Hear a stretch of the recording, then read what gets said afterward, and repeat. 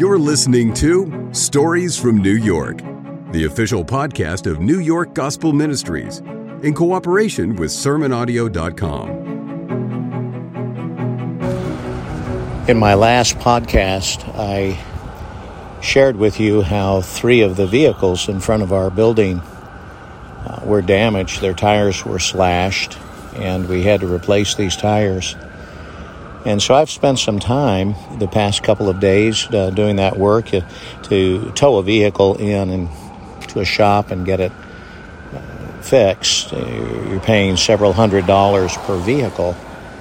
And so I made the decision that we would try to take just these tires out and go take them to a tire place and get them to replace them. And so as I've been working on these vehicles, I have had some incredible conversations with neighbors that are aware of the fact that all these vehicles had their tires slashed, and because I'm outside working, they'll come out and they'll talk with me, strike up a conversation, and I've met so many of them and have been people that I've never known or met before have come up, talked, and then thanked us for the good work that we do to help so many families here in the neighborhood.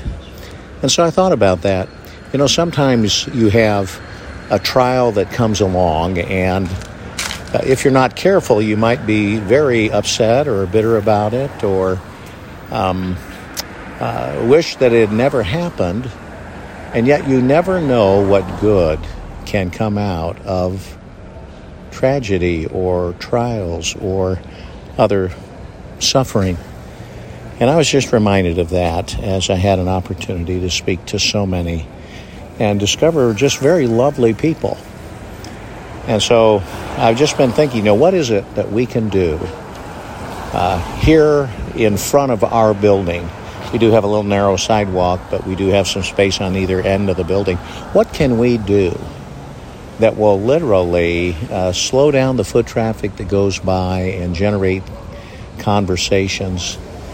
And we've discussed some of this in the past. We've thought about putting a table out here with hot cocoa in the wintertime, or a cup of coffee, or something that as people walk by, we could greet them and introduce ourselves to them, and of course then invite them to come and hear the gospel of God. And so I have been encouraged by the people that I've met, even though it's been very discouraging to see the expense that has been generated and the time that's been involved to just deal with this situation. But God has a purpose in everything, and we will continue to rejoice in Him. You've been listening to Stories from New York, the official podcast of New York Gospel Ministries. NYGM is strategically located in the heart of Manhattan and seeks to spread the good news of the message of Jesus Christ by the way of daily food distribution, the International Training Center, and the International Preaching Station. We invite you to learn more at SermonAudio.com/NYGM.